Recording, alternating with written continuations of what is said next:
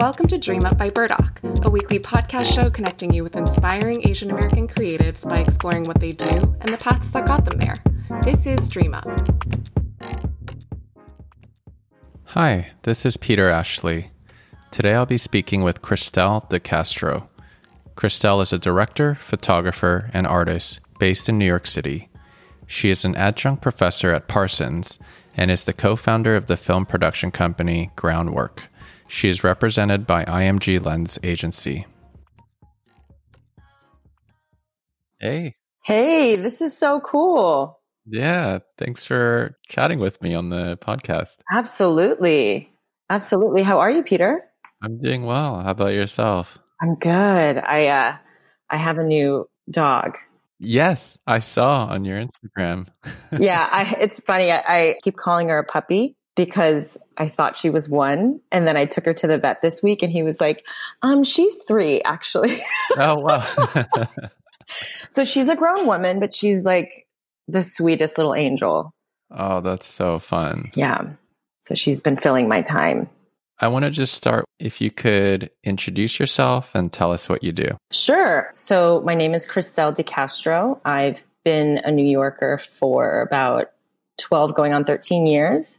I'm a filmmaker and photographer. I am signed with IMG LENS. I would say that I work between the fields of fashion and music. And so I do a lot of commercials, fashion films that are very music driven, and kind of bounce between those two niches. I'm also an adjunct professor at Parsons. So next spring will be my 3rd year teaching there. And this year I launched with co-founders, with some partners, a new film production company called Groundwork.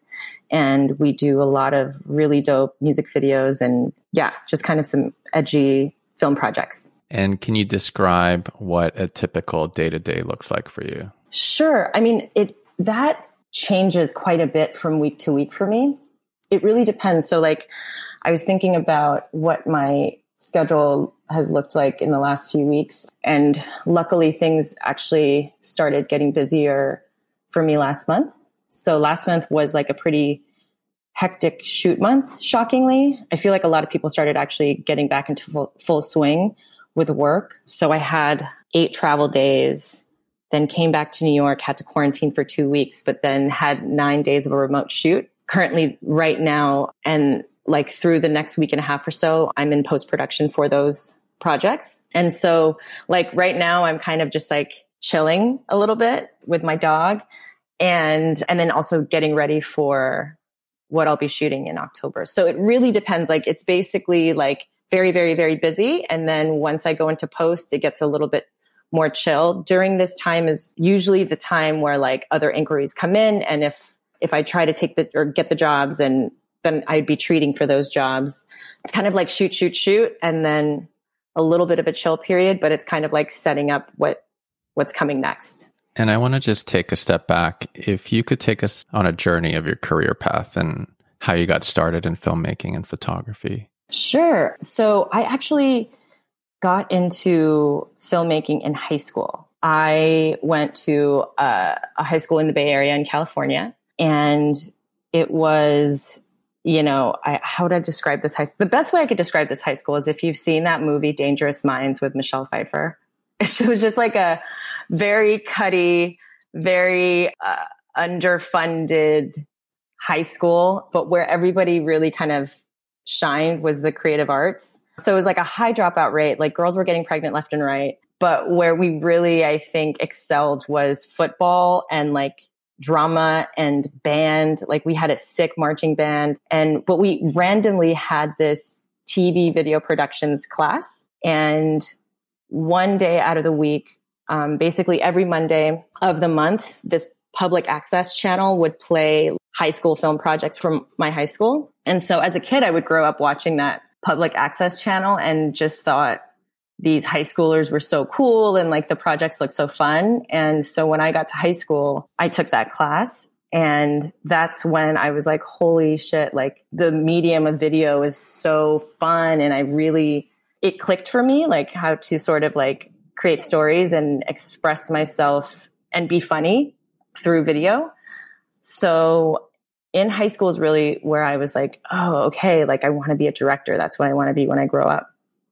And I got into photography actually accidentally in college, because after high school, then I went to San Francisco State and basically just kind of had the opposite experience with my film classes, because I went from having being in an environment where my teacher was just like, yeah, that sounds great. You want to do that? Cool. You need to borrow a camera? Great. Here you go.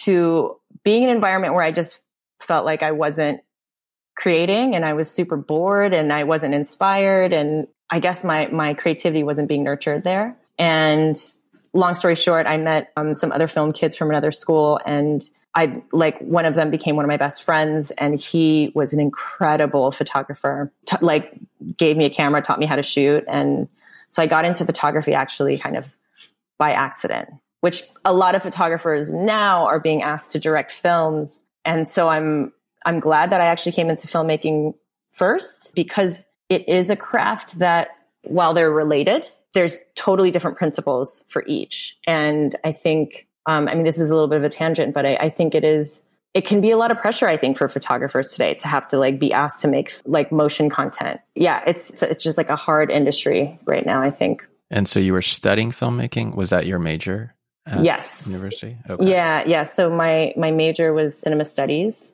I eventually dropped out and then went to school for photography, and then eventually dropped out of that as well because I couldn't afford art school. And then what was next?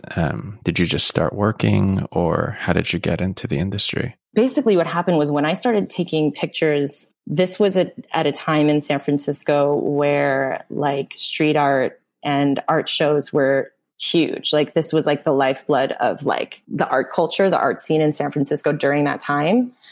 And about a year into just being a street photographer and taking pictures of friends and people on the street, I started showing my work in just group gallery shows. And basically after a year of heavily showing my stuff, I got a solo show here in New York. And that's when I was shit's kind of taking off here. And I think what happened was photography, when I was in high school, I was creating videos and just making funny little projects all the time. I could do that by myself and output work, right? When I went to college, that was gone. But what replaced it was photography, which at the time became my instant gratification. So that became sort of the craft that I could control myself. I could shoot, get the pictures developed, and I could make stuff, and I could look at it and be oh, I made something. And when I started showing and then I had that solo show, I was okay, something is happening here and I kind of probably need to listen to this.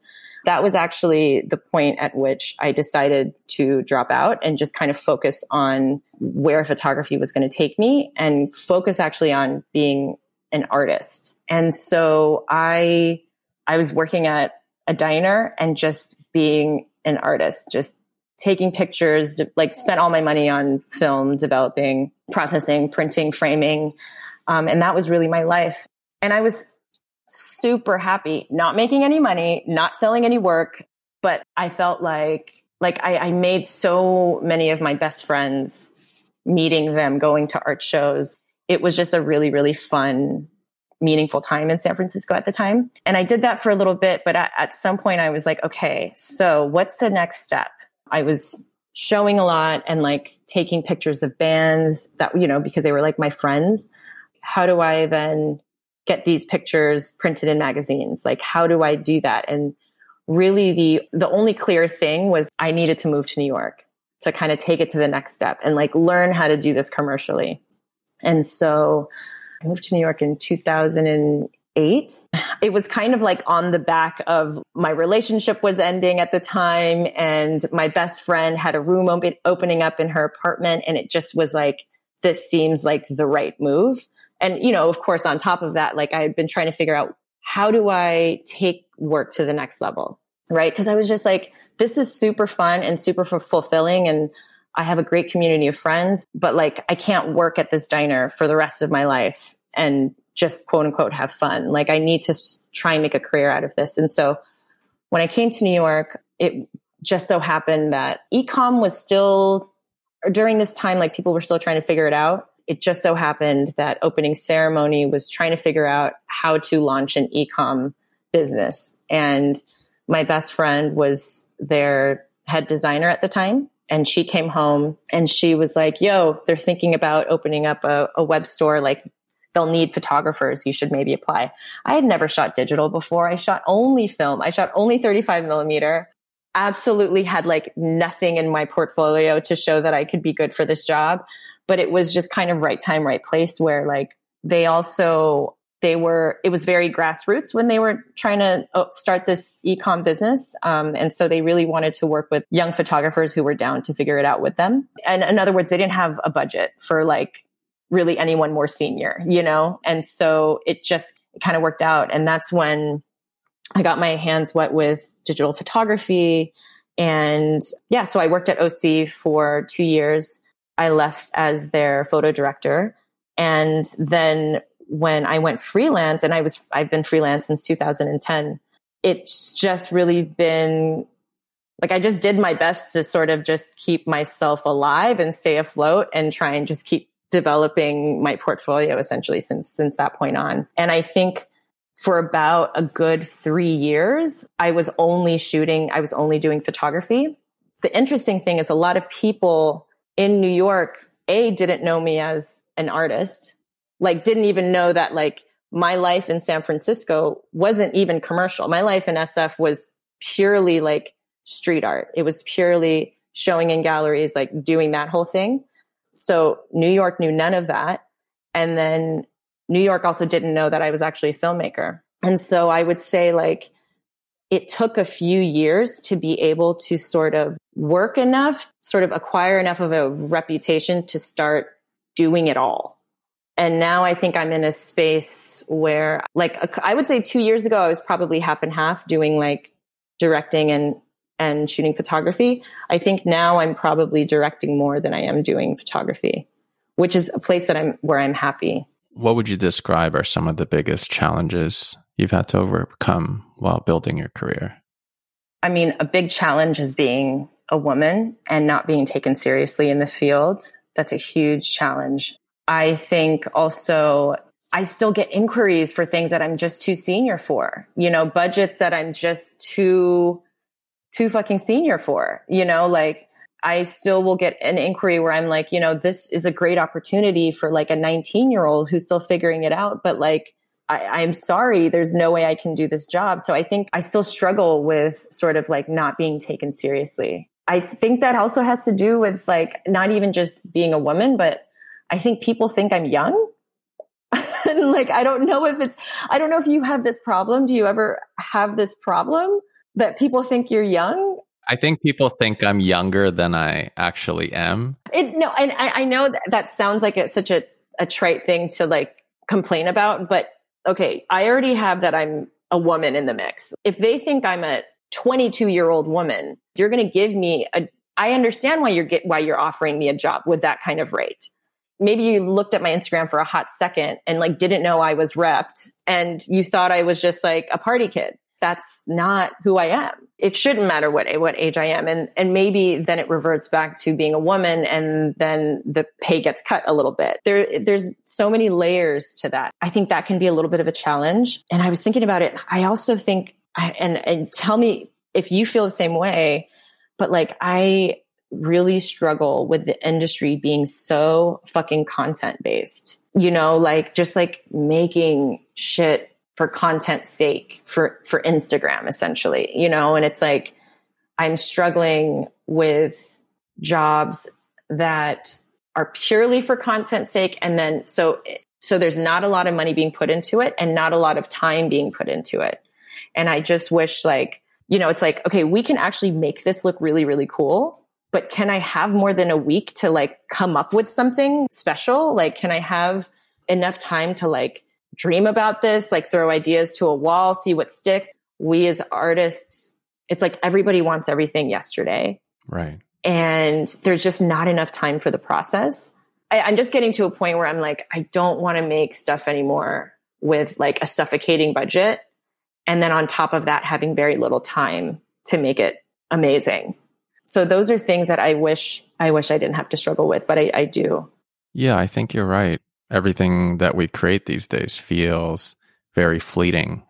And to your point, it's just pumping out content after content that just lives for 2 seconds on Instagram. So a lot of times it does feel like we don't have the bandwidth or space to kind of create something that has more depth. Exactly. It's like, the thing is like, okay, if this is what we're looking at, and that's just the reality of it, right? The industry needs like a lot of fucking content to survive in this digital age, in like this pandemic world that we live in, where we're obviously not going to be like shopping indoors. Like, we're shopping from our phones. We're basically being sold things through our screens, right? If this is so important to companies, then put more money and more thought and more time into it. Stop approaching it as though it's just like some throwaway thing.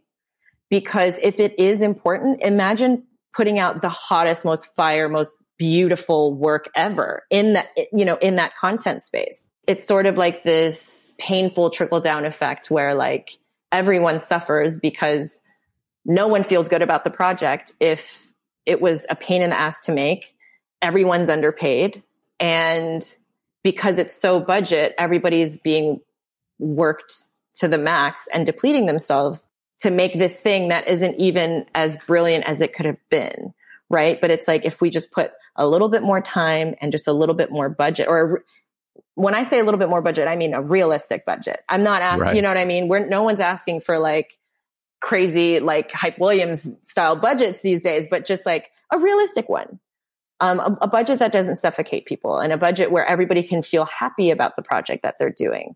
I just wish the industry could change in this way where like, let's not kill ourselves over this. This isn't where we're not curing cancer. We're making beautiful work that hopefully has like a good message to it. At the end of the day, hopefully just looks fucking cool. And let's not put gross shit out there and then kill ourselves over that. I'd rather kill myself over something that I really fucking believe in. Right. I even want to come back to what you were saying about being a female creator in this industry. Obviously, I've noticed in photography, most of the photographers I've met happen to be men. And I guess I just want to ask, I could guess, but in the filmmaking world, is that the same or is it worse? I would say it is probably worse.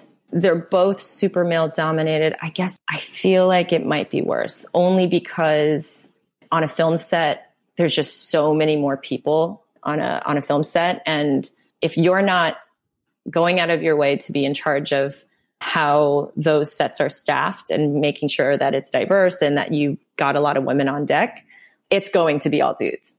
Like, that is just the way, that's just the name of the game. It's like even really hard for women DPs to get into the mix. And a lot of it also has to do with, it's such a physical job that I think women are underestimated to be able to do that job. Like, DPing is so fucking physical. Cameras are so fucking heavy. Like, it is such a grueling job to do. And there are some sick ass female DPs out there. But a lot of times people think it's like a man's job, purely because they think they can literally carry the job. So yeah, I would say that it is probably just as bad, if not worse. Do you have any tips or advice for someone wanting to pursue a career in filmmaking or photography? I was thinking about this, and actually my advice would be for anybody pursuing anything. And like, it doesn't even have to be this in this field, but I would say collaborate with as many of your friends as you can to make cool shit for no money, but because you feel like it and because it lights you up. Do that as much as you can. At the same time, make sure that it's work that everybody gets something out of.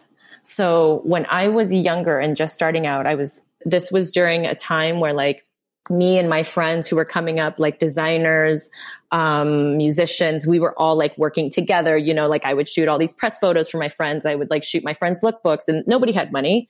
I also needed to do those jobs so that I had new shit on my website. So we were all like making stuff together. And at some point I actually burnt myself out, and I started feeling like people weren't appreciating me, because let's say I would shoot a lookbook for a friend, but then never get fucking trade. And it's like, bro, trade is not paying my bills, but like, it's the least you can do for me doing this job for you. You got the photos. Now where's my trade? And so this was happening a lot. And at some point I was just like, I'm just not doing this. I'm not collaborating with my friends. And I had a conversation with somebody like after like a year of just like not doing shit with friends. I had a great conversation, and they were like, you know what? This is really where it's at. You need to stop avoiding that, like make work, but like kind of do it on better terms. And so I started opening my doors again. When I stopped being pessimistic about it, I started making great work with people. And so I think it's important, if you're an aspiring filmmaker, photographer, aspiring designer, aspiring musician, et cetera, make amazing work with your friends, play, have fun, experiment, just do shit, make shit with your friends, but also make sure that everybody is getting something out of it. That way you don't burn each other out. That way one person doesn't feel like they're being taken advantage of. Remember that it is a community at the end of the day. You are each other's greatest resources. And the work that we make as young creators is the most fucking authentic, realist shit that we'll ever have. And once you start working commercially, all you do at night is try and tap into that space. That's the space that like all these big ass companies want to tap into. So I think like use this authentic time in your creative life to collaborate with each other and have each other's backs, essentially. So what's next for you, and what are you excited about that's coming up? Next up, I'm working on a documentary, actually. It's like a mini doc. So I'm going to be working on a film with Slow Factory, which is a really amazing nonprofit. They are sort of like changing the game in the fashion industry. They help companies become more sustainable. And so we're working on a really cool project next. So we're going to be shooting for that next month. And I guess we're in post-production for a commercial right now. And I have some fun holiday things coming out. Yeah. So that's pretty much next. Oh, and I think I'm going to maybe not delete Instagram, but like be on it much less. And I'm kind of really excited for that. Is there a particular reason? Did you get to see The Social Dilemma on Netflix? I haven't yet. No, it's on my list. Okay. A lot of people I think are scared to watch it. They don't make it scary. So just like, it's actually just like a really interesting, informative watch. But man, you realize you don't actually control these apps, and they control you. And I think that's really scary. So I just want to take a little bit of a break and just like see if like, does it make me more creative if I'm not on Instagram? Like how will my personal work evolve?